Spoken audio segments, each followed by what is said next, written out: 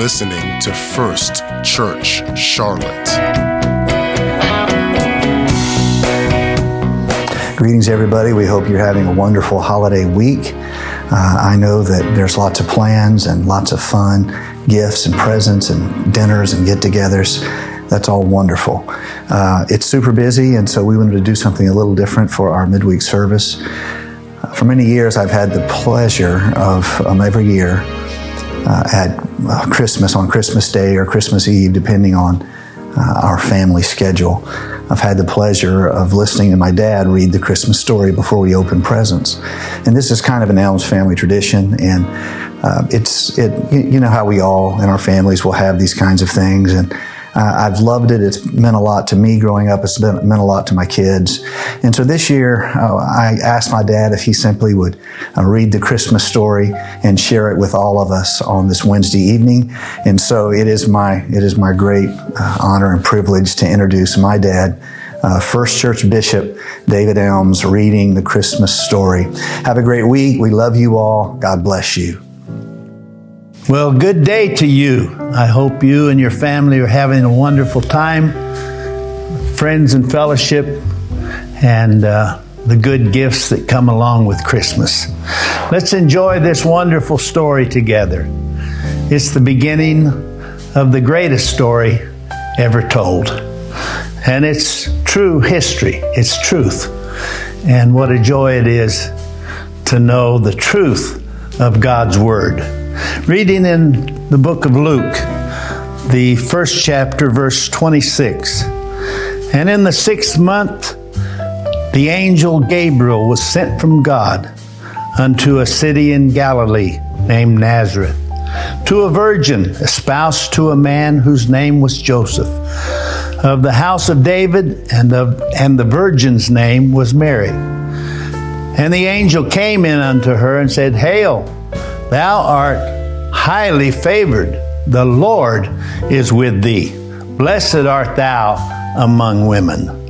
And when she saw him, she was troubled at his saying, and cast in her mind what manner of salutation this should be. The angel said unto her, Fear not, Mary, for thou hast found favor with God.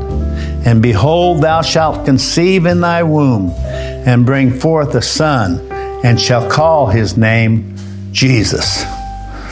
He shall be great, and shall be called the Son of the Highest. And the Lord God shall give unto him the throne of his father David. And he shall reign over the house of Jacob forever, and of his kingdom there shall be no end. Then Mary said unto the angel, How shall this be, seeing I know not a man? The angel answered and said unto her, The Holy Ghost shall come upon thee, and the power of the Highest shall overshadow thee. Therefore also that holy thing which shall be born of thee shall be called the Son of God. And behold, thy cousin Elizabeth, she hath also conceived a son in her old age. And this is the 6th month with her, who is called barren. For with God all things are possible. And Mary said, Behold, the handmaid of the Lord. Be it unto me according to thy word. And the angel departed from her.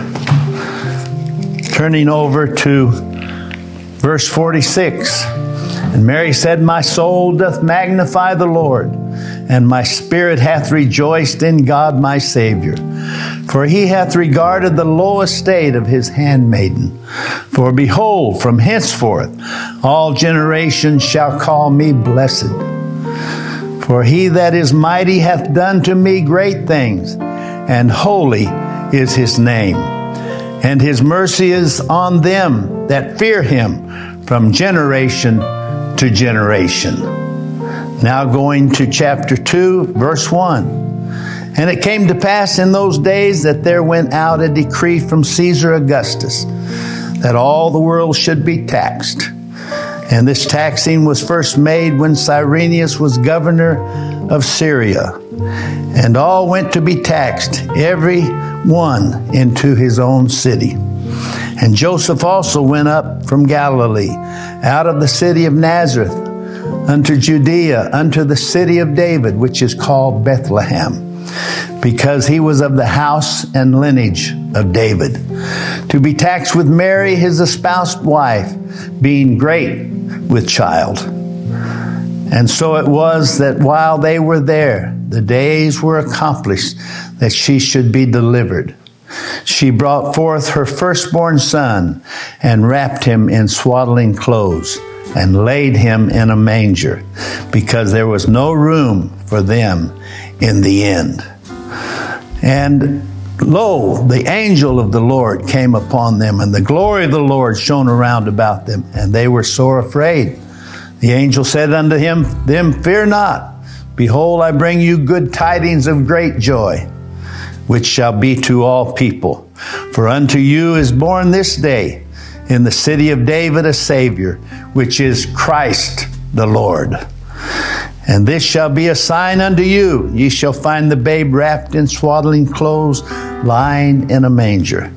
And suddenly there was with the angel a multitude of heavenly hosts, praising God and saying, Glory to God in the highest, and on earth peace, goodwill toward men.